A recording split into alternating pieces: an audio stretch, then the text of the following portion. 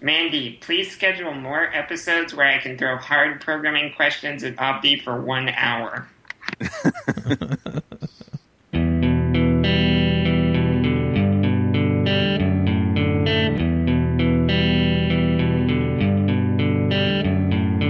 Hosting and bandwidth provided by the Blue Box Group.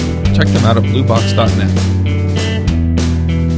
This podcast is sponsored by New Relic. To track and optimize your application's performance, go to rubyrogues.com/New Relic. This episode is sponsored by Code Climate.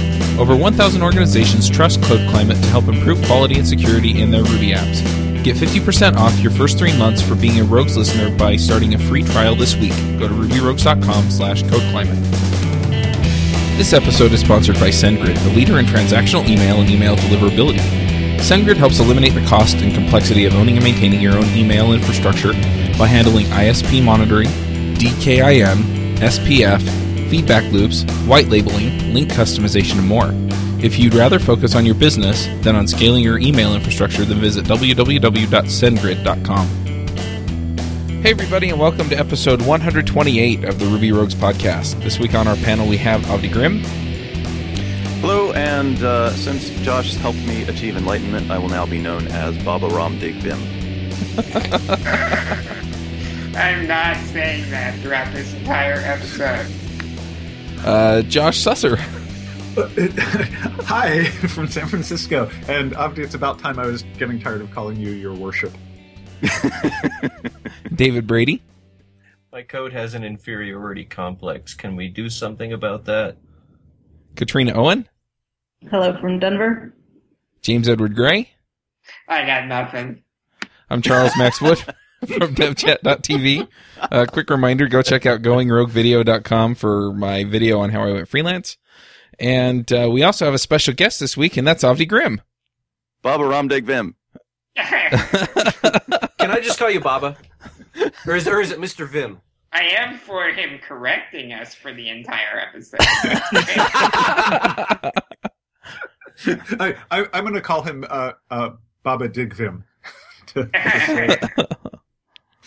Yeah, so just to let everybody in on the joke, Josh pointed out that Ram Dig Vim is an anagram of my name, and so apparently according to my name, I have secret Vim tendencies.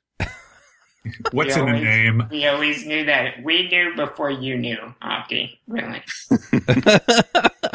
That's always the case. Oh, no. This is going to be one of those episodes, isn't it? Yeah. So what makes you think you could write a book? Yeah. I don't know. It was a dumb idea. I think this is the second one we've talked about on Do you the have any idea how many words go into a book? show. Lots, right? Lots. A That's couple. crazy. Way to Yeah, quantify that, guys. The bigger question is how many words got taken out of this book? Yeah, good question. Probably not enough. So Confident Ruby, why did you write this book? What's the point of this book, Avdi? The point of this book is joy. It's about coding joy. It's about the joy that found in programming Ruby when I first came to the language, the way that things could be said really just straightforwardly in a way that was almost like pseudocode. And it's about rediscovering that joy even in the midst of, not just toy problems, but really complex code. And doing that through patterns and idioms that emphasize telling code that tells a very coherent story rather than code that spends a lot of its time prominently dealing with edge cases. The history of this goes back pretty far. Back in the first year or two that I had an actual Ruby job, I was working with a code base that was a bit of a mess. Actually, it was a huge mess. I think some of the first code bases I worked on are still some of the worst code bases I've worked on in Ruby. And I started sort of taking some notes and writing some blog posts based on the anti-patterns that I was seeing in the code. And a lot of them, I noticed that a trend that a lot of the stuff that was just making it painful to work through this code was that the code was kind of unconfident. Like it would constantly second guess itself. There was, if this variable is set, and if this variable is a hash, and if this hash has key foo, and so on. And it's just I started writing about this, and then I wrote a talk about it, and then eventually I wrote a book about it. So that's the long answer. So what's next after the book? The interpretive dance. Okay. Once that's I thought it was wrapped a up, book tour. A screenplay. I was going to say, Peter Jackson should be free in another year. There you go, right? Well, you need to have a trilogy before Jackson will do a movie. Oh, Jackson will turn this into a trilogy. Yeah, it doesn't have to be one. It just gets changed into one, right? Yeah. Yeah, he's going to spend the entire first movie just defining methods. So, Avdi, I've been going back through Confident Ruby because I actually read it kind of a long time ago, and I was like, I gotta make sure this is in my head. And this is something I noticed, just kind of this weird thing. I'm really actually trying to learn JavaScript finally, and I mean, like, actually learn it, like, how does it work and stuff. JavaScript, what is it? But as I'm doing that, I find myself doing a huge amount of defensive programming. Like, I guess that's the opposite of confident Ruby, defensive Ruby, maybe. Paranoid Ruby. Paranoid Ruby, yeah. Paranoid is a good term. That guy's gonna steal Timid my cocaine. is a term that I sometimes use. What'd you say? Say it again. Oh, timid is also a word I sometimes use. Nice. Sensitive. Sensitive Ruby. Sensitive. I don't have a problem with being sensitive. I think sensitive is okay. I find myself doing more of that as I'm working with JavaScript, and I can't decide if it's a JavaScriptism, like I'm scared to death of JavaScript ever automatically converting anything for me. So I try to make sure I convert everything, so that I never let it get to that. I can't decide if it's that or if it's just that I'm, it's because I'm so new that I don't know what to trust there, and so that's what makes me do it or whatever. But I find that I have that problem a lot more in JavaScript than I do in Ruby for some reason. Yeah, I think some languages that try to be more helpful wind up being less helpful. I mean, I was thinking about this the other day, and it's something that I honestly feel like I should add a bit about this to the book, is that Ruby, in contrast to most of the other scripting languages and just other languages that came before it, really does very little automatic conversion. Very, very little. It was kind of considered, for a long time in a lot of languages, it was kind of considered standard that you would have all these different automatic conversions where, I have a string, but I use it as if, in a context where I would normally expect a number, so the language is going to, do what I mean and convert that string into an integer. You see this in Perl, you see this in JavaScript, you see it in C++, which is kind of weird. There are all these implicit coercions and things like that. And it seems like a good idea. It seems like a super big convenience. And, but Ruby really went against the flow by saying that no, if you want to, if you want a string to become an integer, you've got to say, .2i, or you've got to wrap the integer conversion function around it. And I think that was probably a choice that was driven by the messes that are often caused by all these implicit conversions. Yeah, and I think there was also a really good model for what Ruby adopted, which was how Smalltalk did things. Right. Smalltalk had a very similar. It's like they had the string type coercions that we see in Ruby all over the place, but they also had the genericity arithmetic conversion model. Right. And that got adopted. So, and I think it's very consistent with Ruby's, sort of hardcore object-oriented approach, because I guess the underlying feeling in these other languages is the language knows a whole lot about all of its built-in types, and it's going to, try to do convenient things for you based on its understanding of the built-in types. Whereas the Ruby point of view is everything's just an object that you send messages to, and we're never going to make assumptions about what those objects are or what you want them to become. You just need to send messages to them. Yeah, well, it's dealing with things in terms of protocols. Yeah. And, The thing that I loved in your discussion of all this was that you really clearly made the distinction between the implicit and explicit type conversion methods. And I thought that was the most succinct description of that I've seen. And I learned a lot reading that section. I'm really glad to hear that, because that was an explicit goal. It wasn't a goal when I first started writing the book. I didn't go into it thinking I'm going to write the definitive guide to conversions in Ruby, but it started to really become a theme. And I think that's because, a lot of what goes into writing confident code is knowing what you have. Being sure by the time you get into the meat of a method that the objects you have to work with, not necessarily that they're the right types, but they support the right protocols. They are the right shape, so to speak.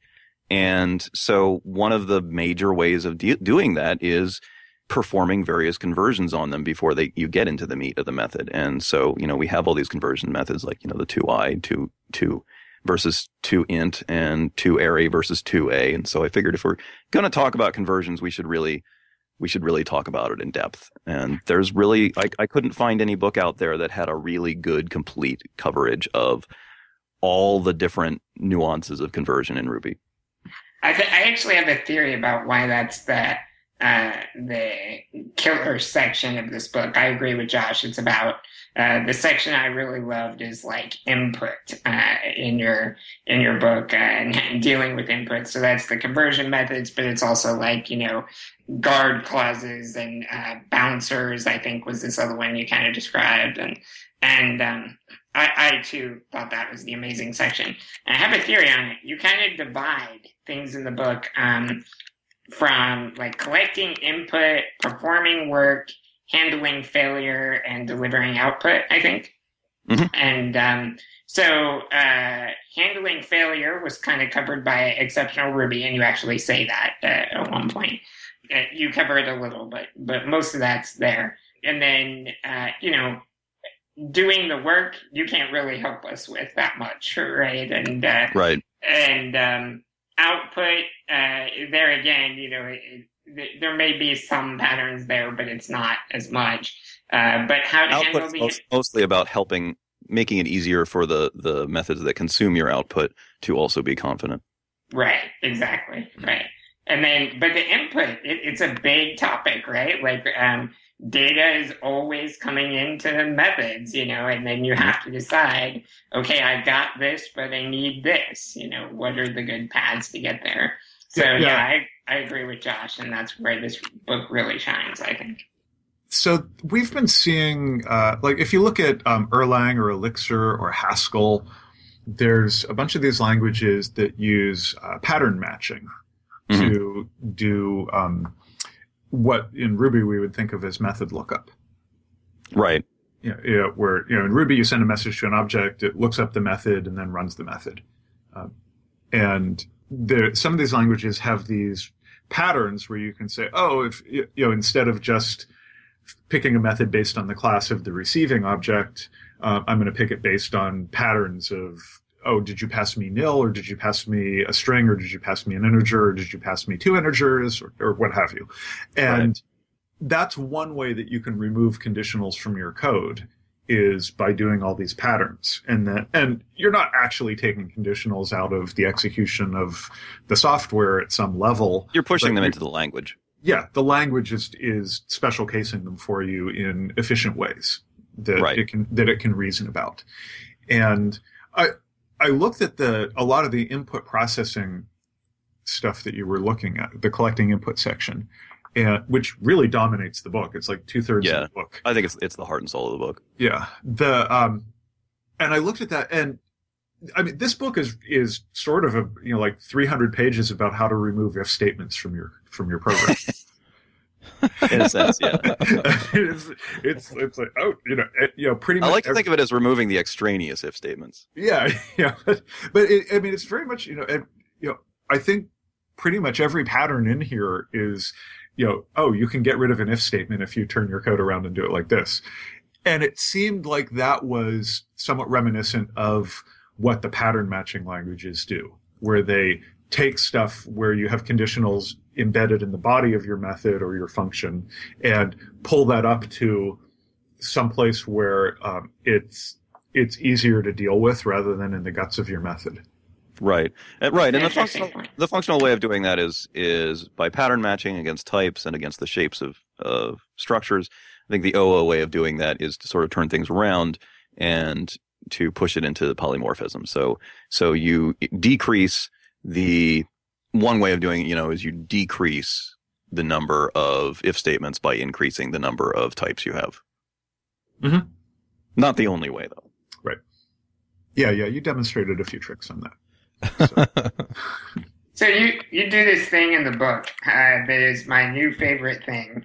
And you do it in the introduction for the very first time, which is you take this chunk of code, just this realistic chunk of code. I can't remember where you got it. Metric foo, I think, actually. And you go through with a highlighter and you highlight the lines that are about input and the lines that are about work and the lines that are about failure. And this particular example doesn't have output, but I've seen you do that too, and the accompanying video and stuff. But it's so eye-opening because you're like, look, you're dealing with input up here at the top like you should be. Then you do half the method. Then you're dealing with input again, and just seeing those colors stacked on top of each other, really just for some reason, that just is a super big aha moment for me about how these things are in the wrong order and intermixed and stuff like that. I love that trick. Yeah. When I was doing the talk, that was what everyone remembered. Yeah. Yeah. Avdi, we've been talking about stuff in the book, and I know there's a book club, so we expect listeners to have read the book, but can you just say a little bit about this stuff so that if people haven't read the whole book, they can follow along better? The highlighting stuff? Well, no, just like the breaking down of the method into input, work, output, failure. Sure, yeah. So the kind of the epiphany, such as it was, that resulted in the talk and the way the book is organized was I was looking at these functions in these code bases or methods and code bases that felt really unconfident to me, and I felt like I was having a really hard time wading through. They were very hard to understand, and as a result of being hard to understand, they were hard to change. And I was trying to think, how can I break down? I mean, what is the sort of real issue here? Like, how can I explain why my mind, looks at this and just rebels? And I realized that, eventually I realized that any part of a method, just about any part of a method, can be broken down into one of four parts. It's accomplishing one of four roles, sometimes more than one at a time. The roles of collecting input, performing work, delivering results, and handling failure. Any given line it's doing one of those. And where methods become confusing, at least for me, is when those are all mixed together. And so I did this kind of visual aid in the talk where I would take a method that was really long and had all these things mixed together. And I would just, like James was saying, I would just mark it up in different colors, 4 different colors, showing which parts were collecting input, which parts were actually doing the work of the method, which parts were delivering results, and which parts were dealing with failure, and showing that, it would just go back and forth.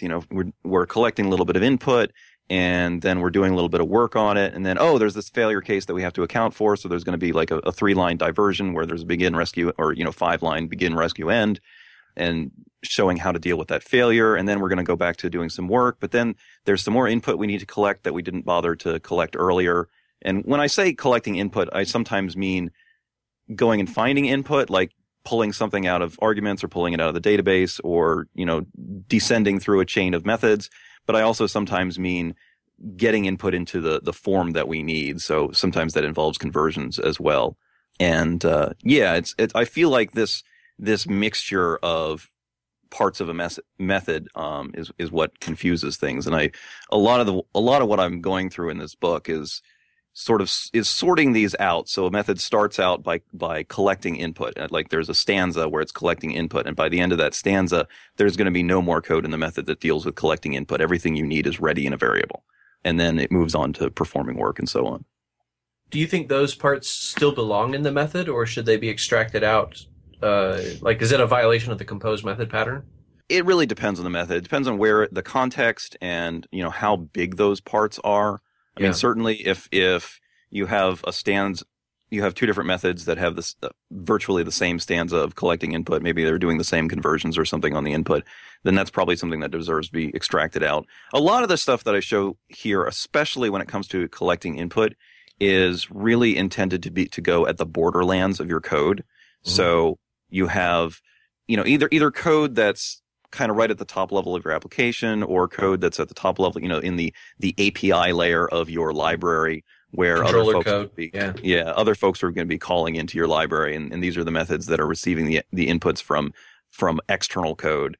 A lot of this stuff is sort of guard the borders. I don't really believe in, one of the things I'm trying to do away with is repeating the same checks about data at every level. So I really hate seeing code bases where, they're passing around these values, and every single method from the top to the bottom is checking to see if it's nil first before doing anything with it. No, just check once and deal with it there and be done. Yeah. Yes. Yeah. I love the guard the borders metaphor that you use there, and that's very often how I write my code. I think that's good. I think that's one of the things about object-oriented programming that's really an effective trick, is that you create an object, and then the initializer, you validate all of the inputs to the object state, and then you can just rely on them from there on out. And I'll build classes where I do just that. It sets up the object, and then you can make sure that all the instance variables are set up right, and then you never need to check them again. And I pass state around in objects using instance variables pretty often, because it's so easy for me to do things that way. And I have these very small bottlenecks that control how things get written, so that I can always be assured that the values will be in the same state. Yeah. And that seems so much easier to me than like passing around a value through 4 or 5 levels of method to and having to validate them all as they go. And it's that's just like one of the things where the functional way of doing things, I think, is a little at odds with how you do things in an object world. Yeah. I think there's also a paradigm shift here, at least popping for me, which is that I tend to look like in the models directory of a Rails app, and I tend to think of all of these objects as somebody could just grab one of these and instantiate it. And I mean, that's what my spec suite does. It just grabs it and instantiates it. So obvious I need to guard my inputs. But if I'm guarding all my inputs up in the controller, then the proper behavior for a nil violation down in the model should be to explode and throw a no method error on nil class. And B, this is the epiphany for me, maybe I need to reconsider the fact that maybe not all of my objects should be always, considered to be living on the border, right? Is there some way to say these classes are on the border and these classes are kind of in the protected area where their inputs are already checked? It's funny. I almost wish Ruby had Java's package level of visibility. We have protected, which is pretty much useless, very close to useless. And I would gladly trade it for package, because package, all this protection is just advisory in Ruby, but package would be an advisory level to say, if you tried to instantiate one of these objects outside of the module that it's defined in, Ruby would say, "Are you sure?" Because I think that's somebody's private and internal class. I'm pretty sure we could write that in pure Ruby. We could use caller to get the location of where it was instantiated. and we could reduce our performance to a crawl. Right. Yeah. Couldn't we create a refinement to make that work? Too soon. Hey, Avdi. Speaking of language level support, I'm curious that you have this breakdown of input work, result, failure, and Ruby has explicit support for the failure section of a method, and you talk about that as getting away from the BRE. Yeah, begin, rescue, end. Yeah, BRE. getting away from the BRE and getting to the top level rescue clause on a method definition. So Ruby has support for that in the language. Yes. I'm curious, are there other pieces of this breakdown that you think would be useful to have some more language support for? There's always the thought of let's add a little bit more to method declarations to enable us to be a little bit more declarative about what types of object we can accept. But it's so easy there to just start going completely against the grain of Ruby because, Ruby is not a manifestly typed language. It is not the sort of language where we declare types everywhere. So I'm not really sure how to do that in a way that would maintain the very dynamic nature. Yeah. Okay, so maybe a different way of looking at this is, how do you think the Ruby 2 keyword arguments would change how you talk about some of these patterns? I know that it does change it. Like in the past, we used to say you need to put everything in a hash and call fetch every time you get it out of there, right? And the keyword arguments are making that better. Now, I don't think they got all the way there until Ruby 2.1, which is 2.1, release candidate now. Yeah, required keyword arguments. Right, really because you couldn't do one that was required but had no default. But now you can in Ruby 2.1. I'll be honest, I don't know if I've written a single serious program with keyword arguments, so I feel like I need to dig into that some more, and it'd be nice to release an update to the book that talked about keyword arguments a bit. This I think the target version for this book was all 1.9.3. I might have talked a little bit about some 2.0 features. Okay. Well, what I've found in converting some code to keyword arguments is that it generally, the language level support is helping.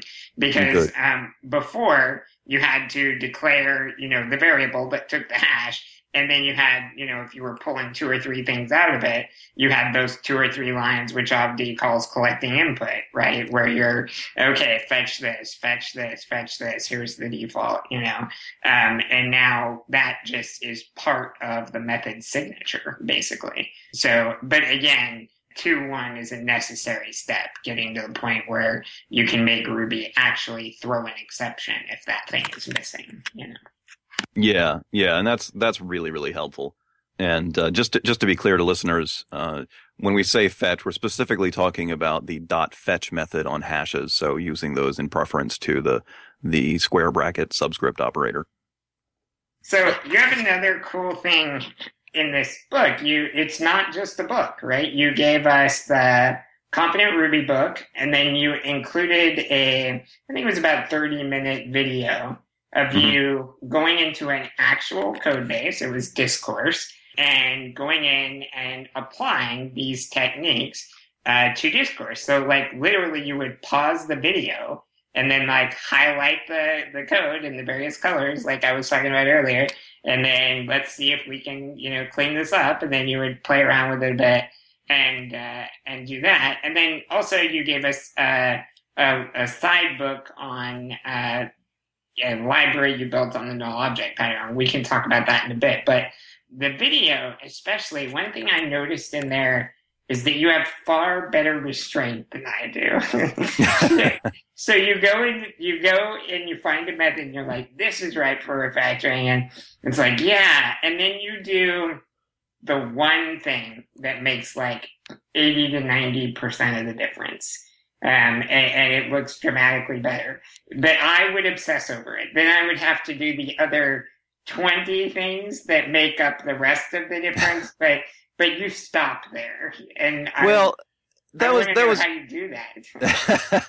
That was really, it was to serve the goals of the video, and the goals of the video were to specifically to show refactorings derived from the book, refactorings that were about making the code more confident. And give me a chunk of code, and I could probably refactor it, infinitely, long past the point of it making any difference.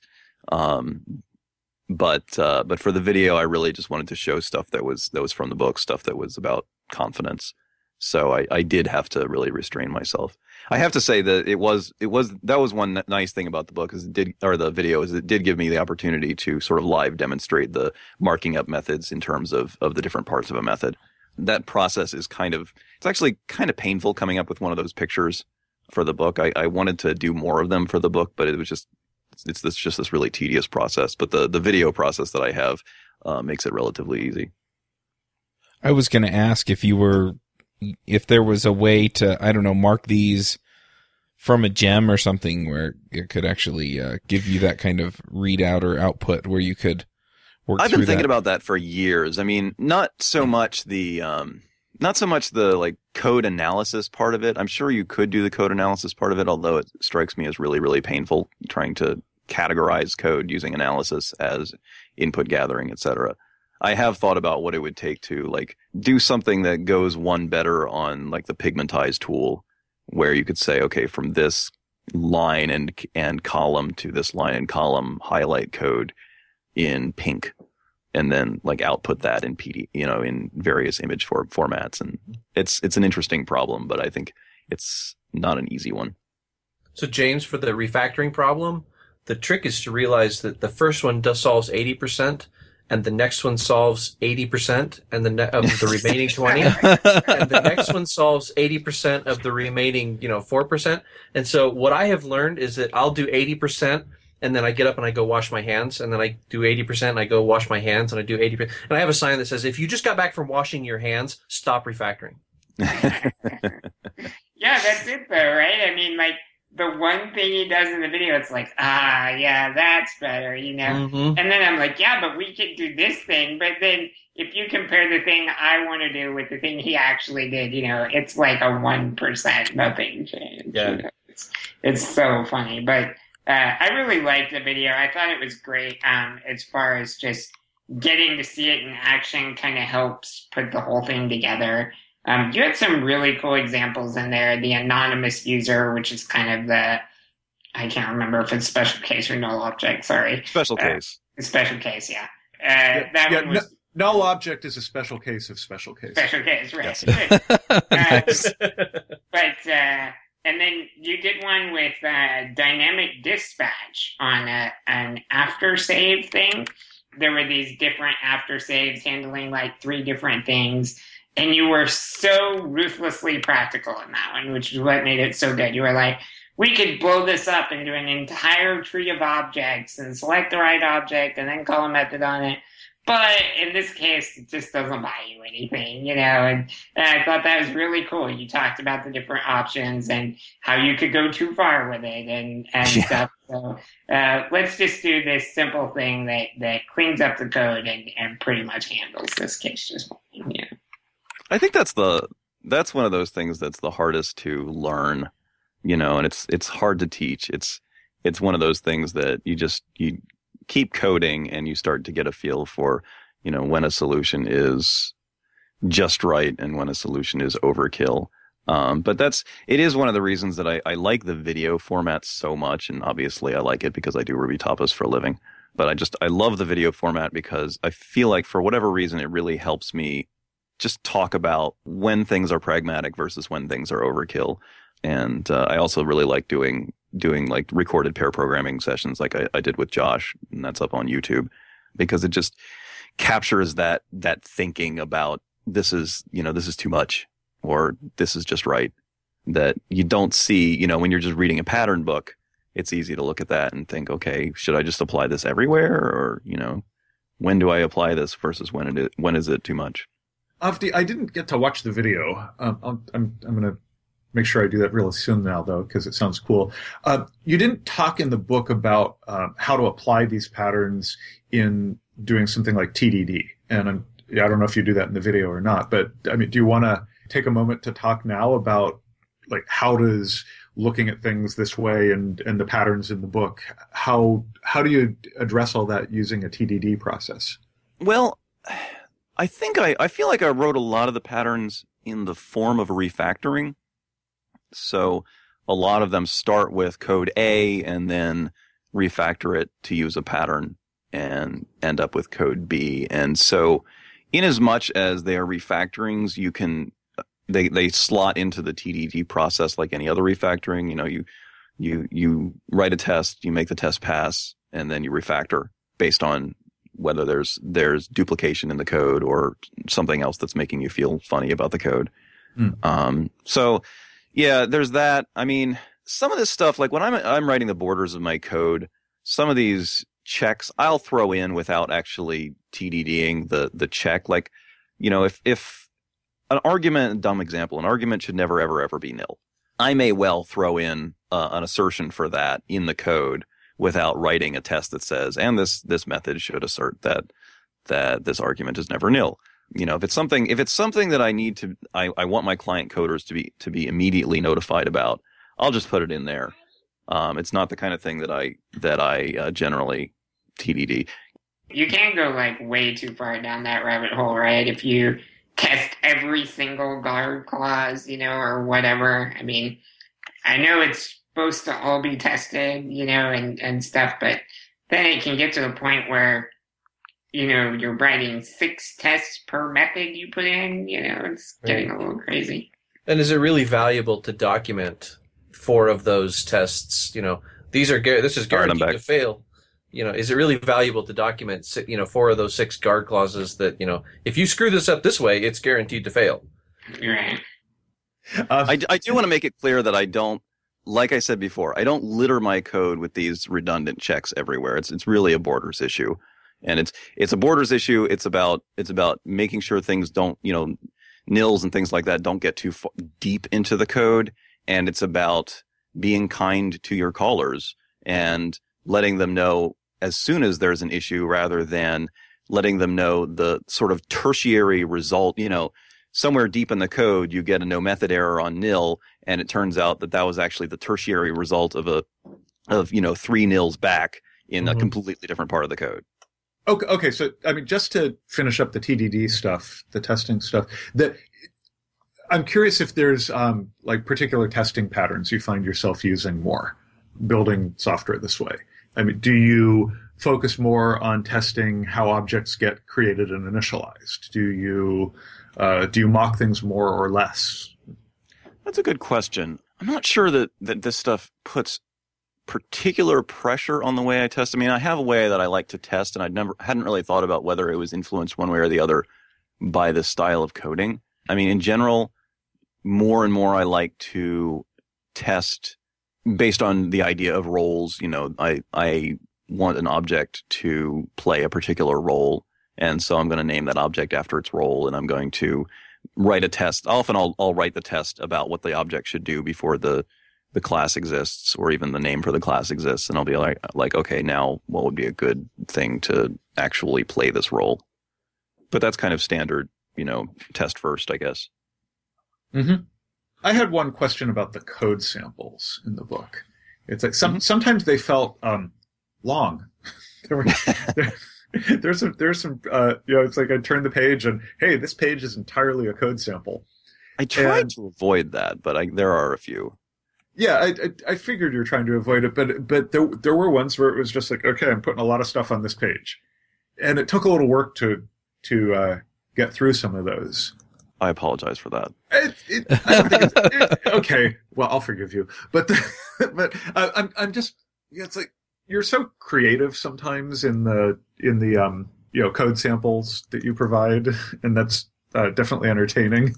But it's like sometimes when you get one of these big long samples, I have to like deal with like, why is it so long here? What's going on here, and why couldn't this be broken down more? And you know, it wasn't always obvious to me about that, so just, you know, it's just something worth mentioning because it kept coming up for me a lot. Okay, that's good feedback, and it's good to know because I generally dislike the books with really long code examples, so try to avoid it. But it's sometimes kind of a cool thing of the video is that it gave you a chance to tackle real code. You know? Yeah, and so then it kind of bridges the gap between, you know, in books we always use like the dumbest example that you'll never ever see in the real world, right? Yeah. I mean, that's the perpetual conundrum of writing about this stuff, is that if you want to just show a technique, if you want to highlight a technique, you can't surround it with a ton of extraneous code, or the technique will get lost in the code. So you strip it down, you strip it down, you strip it down until you've got something that'll just highlight the technique, and you go through